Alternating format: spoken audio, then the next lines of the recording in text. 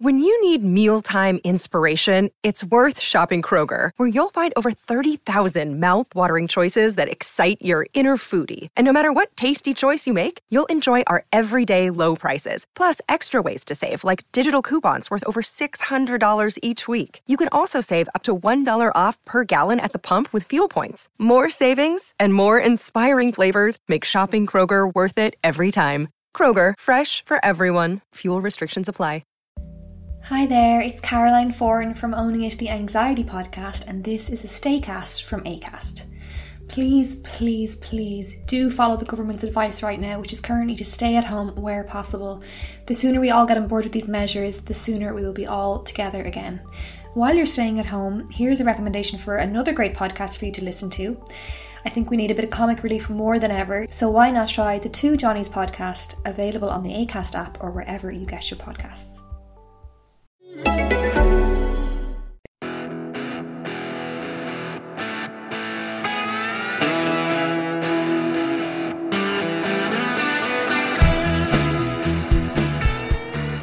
Hello everyone, and welcome to the latest greatest podcast in the history of mankind here at Chronicle Towers. Everything is black and white. Joining me, Neil Cameron, today is Lee Ryder and young Andrew Fowler, looking younger than ever today, if you don't mind me saying so.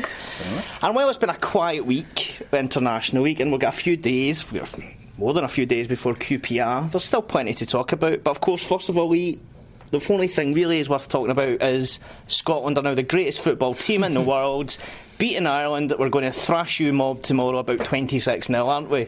Well, it seems like it's all teed up for that. But to be fair, it's a fixture that I've heard mixed opinions on. You know, I know some people who are actually going up to the game, they're looking forward to it. And then I've heard some people saying, well, do we need this at this stage of the season? That's fair enough, I think, yeah, because it could be a good old blood and thunder. It could well be, yeah. I mean, but the fans, they're going to be up for it, I think, the ones who are obviously going, 14 years ago since this fixture happened last in Scotland. Yeah. The game at Wembley not so long ago was quite a good game. It was a cracking game, actually. And I really enjoyed it. It kind of reignited my passion for watching international football. So hopefully it's along them lines. I mean, people talk about the injuries, don't they? But you can get injured at any time in football. It doesn't matter if it's internationals or club games, European games, Europa League games.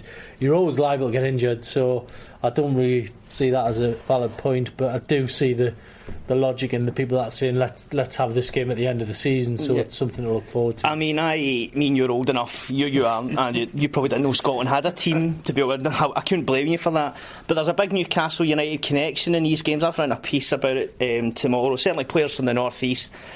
But Gazelle was at Rangers at the time, scoring that goal, which is, I hate to say it, but one of the most wonderfully sublime finishes I've ever seen in my life. And of course, 1996, that game, Alan Shearer scored the first goal. Within a matter of weeks, he was a £15 million world record buy for the club, wasn't he? Yeah, he was. I mean, interesting memories.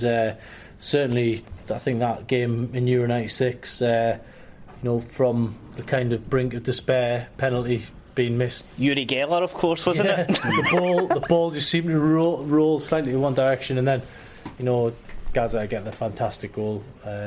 So it is a special fixture. Obviously, the Euro 2000 qualifier. The last time this game happened, Paul Scholes getting a couple of goals. Gateshead lads scored for Scotland. So it's got there's plenty of talking points going in the game. Just hope it's a good game, and hopefully there's not too many injuries for Premier League managers to. Do you know I met Uri Geller once in Tel Aviv? Right. I'm sure I was there covering Celtic playing someone, and myself and some other Scottish hacks, would you believe, we were a couple of beers down, we saw him and started singing Yuri bend as a spoon, and he did. Wow. He also lived 2 doors along from Alan Pardew. He used to. Wow. There you go, my Uri Geller knowledge just goes on and on forever. Interesting. Andy, we'll come to you in a minute, honestly, but Lee, where are we at the moment with the walking wounded or the not walking wounded? As I say, QPR on Saturday, but a few bumps and bruises at the moment, isn't there? Yeah, I mean, Media Bede's obviously fractured his toe. We think, nothing confirmed by United as yet. Colaccini and Stephen Taylor, both had knocks. You know, one going into the West Brom game, one coming out.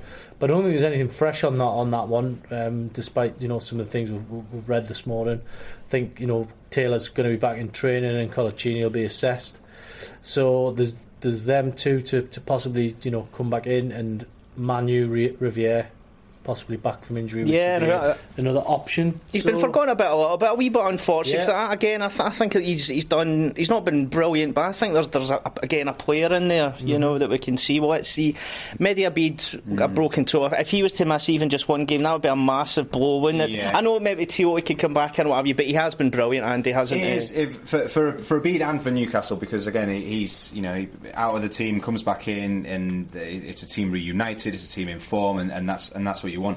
And it's a nasty little injury. It'll be more frustrating than anything else, because once he's back, if he's out for one game, two, whatever he's out for, it will be a big blow, because people coming back, Riviere for instance, he went out and started the season, wasn't great. Now he goes out of the team, comes in, Cisse, Perez bagging goals. He's now a player that he wants to get in, he wants to be a part of it. And I think that's the thing. At the moment, nobody wants to pick up an injury, because it's a team on the roll, they're on the right side of results now, and it's with something, like you say, talk about injuries in internationals, I think half of them would be going, do you know what, wrap me in cotton wool, because now it's back into some good fixtures for Newcastle. We're talking about Paul Gascoigne there. I want to talk about another former Newcastle player, and that's Yohan Cabaye. You probably know where I'm going with this, Lee. It does look like he's going to be leaving PSG in January, whether temporary or on a full-time deal. I don't know. There's been a few suggestions he's coming back to England. Would you like the club to make a move, even if it were just for the second half of the season, say come back, play with us, you know the situation well? Mm-hmm. Would you take that, or are you the mind that, well, he decided to leave, so good player that he is, let's look on somewhere else? I don't think that you can have too many good players at a football club. Absolutely. And he's definitely a good player. It's where he fits in. Would you throw him straight back in the team now? The team is settled. That said, last season the best run for the team was, November, December kind of time. When he was brilliant, wasn't he? Red hot form, which really earned him his move to PSG. I don't like to. I'm not one of these who likes to see players leave and fail miserably. Yeah.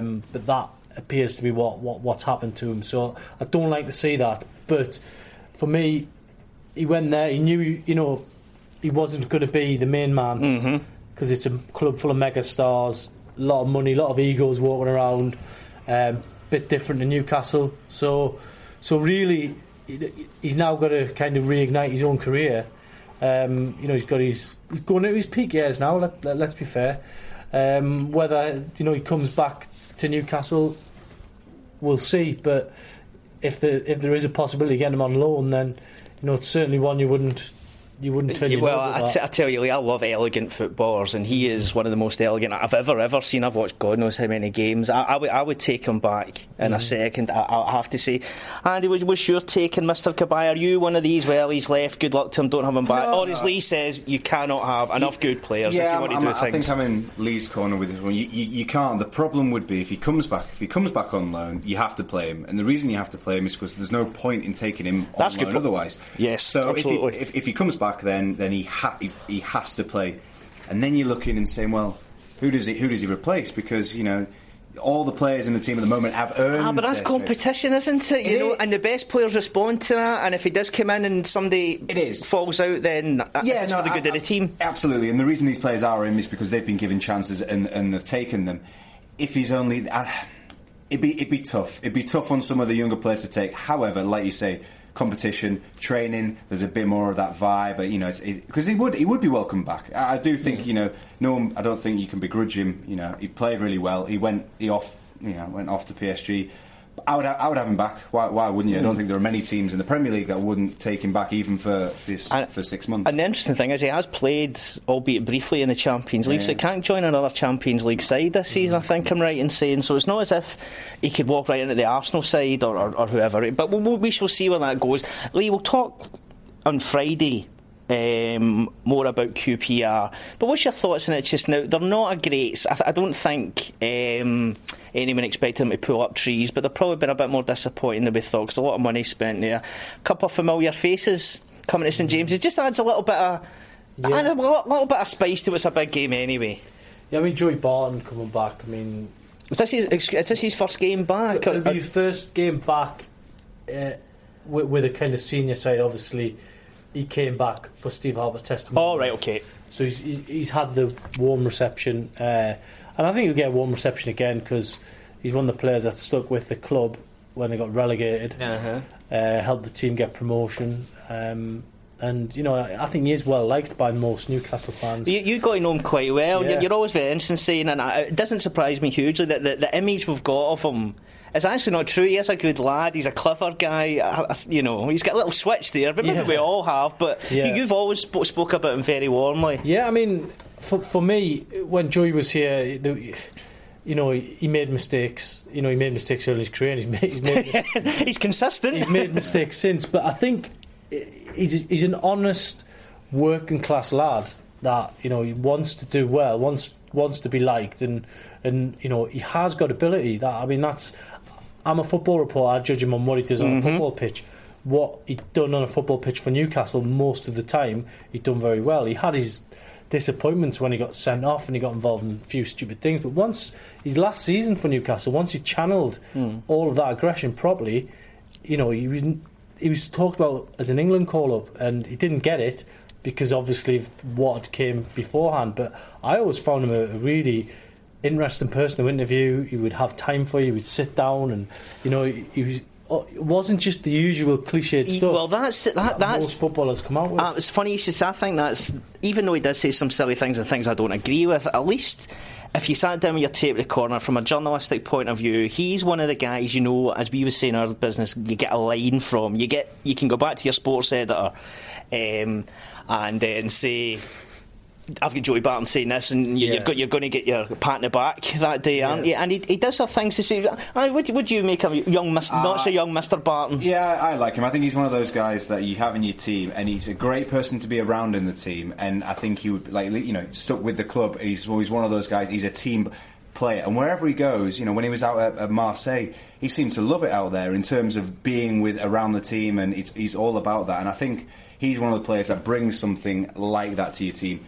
He's one of those players that you wouldn't want to play against too often because not so much that he's not a bad footballer, but you're going to get a little bite, a little nibble. But that's what he offers you, and that's part of the charm of him. You wouldn't make a full team of 11 out of Joey. No, Barton. I think that way madness lies. To be honest with you, he definitely brings something to your team that actually I think people want to have a character. He's a character, and that's what he's good. No, it'd be exciting, and like Lee says, I think the reception.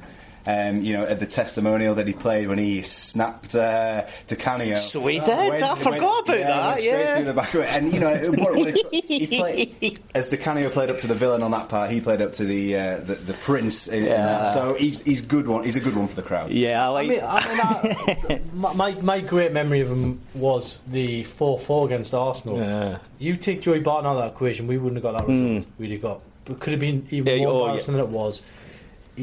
Whether or not we can say he got Diaby sent off in that game it's a little bit controversial, but he certainly got him sent off. He influenced the situation. Yeah, that's a very good way of putting it. His team's 4-0 down. All of a sudden, Arsenal went from cruise control to at 6s and 7s. Someone's been sent off, but it was still 4-0. But he kept the team going. He scored 2 ice cool penalties in that game as well. And you know, they got a point from nothing. Nearly won the game. If you remember, Kevin Nolan, inches wide, which, you know, the roof would have came off at the Gallagher end. I always say that. But that was the type of game where it helped Newcastle because of his kind of gamesmanship.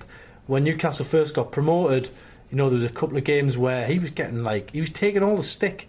You know, all of a sudden the focus was off the team and it was on Joey Barton going all these grounds, getting booed, taking it all, which is, you know, it's hard to take, you know, constant provocation. He took it all, he helped the team stabilise in the first season, and he played his part. And, you know, some people might not like Joey Barton, but for me, I try to look at the positive things he's done at Newcastle.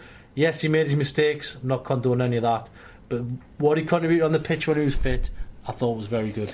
Before we wrap up, I say we'll look ahead. We'll look to the game later on in the week in a bit closer. But Harry Redknapp, he came fairly close, didn't he? Or did he come fairly close to become the Newcastle manager? From what we're led to believe at the time, he was a candidate for the job when Sam Allardyce left. After he was at Portsmouth at the time, Harry, wasn't he? At the time, yeah. Didn't end up coming off that one. Obviously, we got Kevin Keane instead. But it would have been interesting to see what a Harry Redknapp 5 or 6 years ago could have done at Newcastle. Because obviously he won the cup at Portsmouth, didn't he? And he done all right at Tottenham in the Champions League. So whether he would have been the right fit for Newcastle, I don't know. Maybe you. I've never.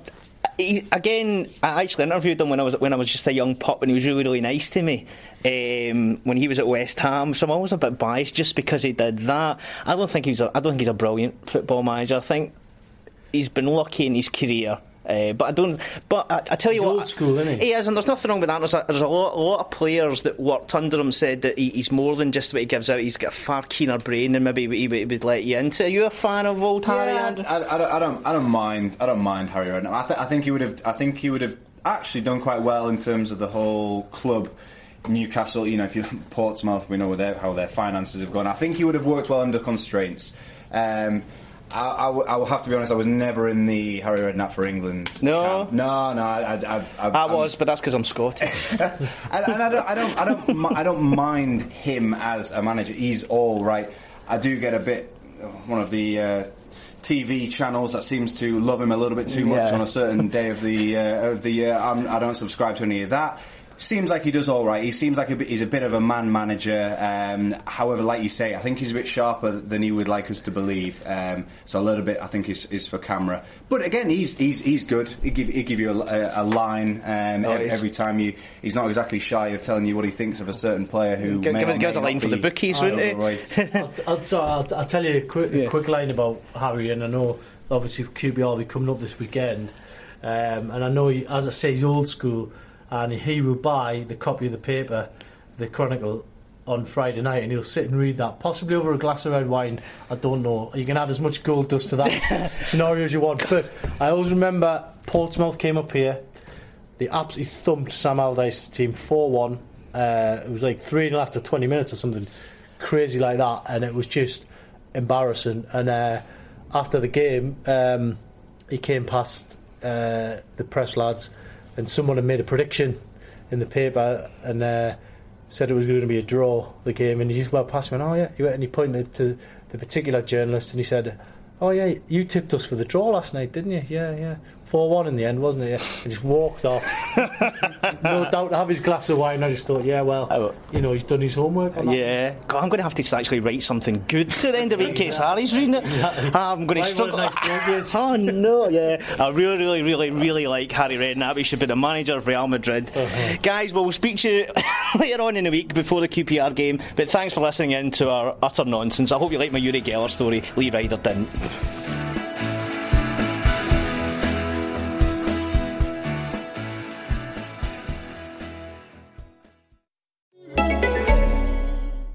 This is Acast Recommends. Every week, we pick one of our favourite shows. And this is one we think you're going to love. Hello, I'm Jeff Lloyd, and I recently had a baby with Ed Miliband. A baby podcast, that is. It's a spin-off of our show Reasons to be Cheerful. It's called Cheerful Book Club, and it's conversations with some of the best writers working in the world today. You'll really enjoy our chats with people like US broadcasting legend Rachel Maddow, literary giant Ian McEwan, and The Big Short and Moneyball author Michael Lewis. Feed your brain with ideas from the Cheerful Book Club. You'll find us on the excellent Acast app or wherever else you get your podcasts. Acast is home to the biggest podcasts from Ireland and around the world. Subscribe to this show and hundreds more now via Acast or wherever you get your podcasts.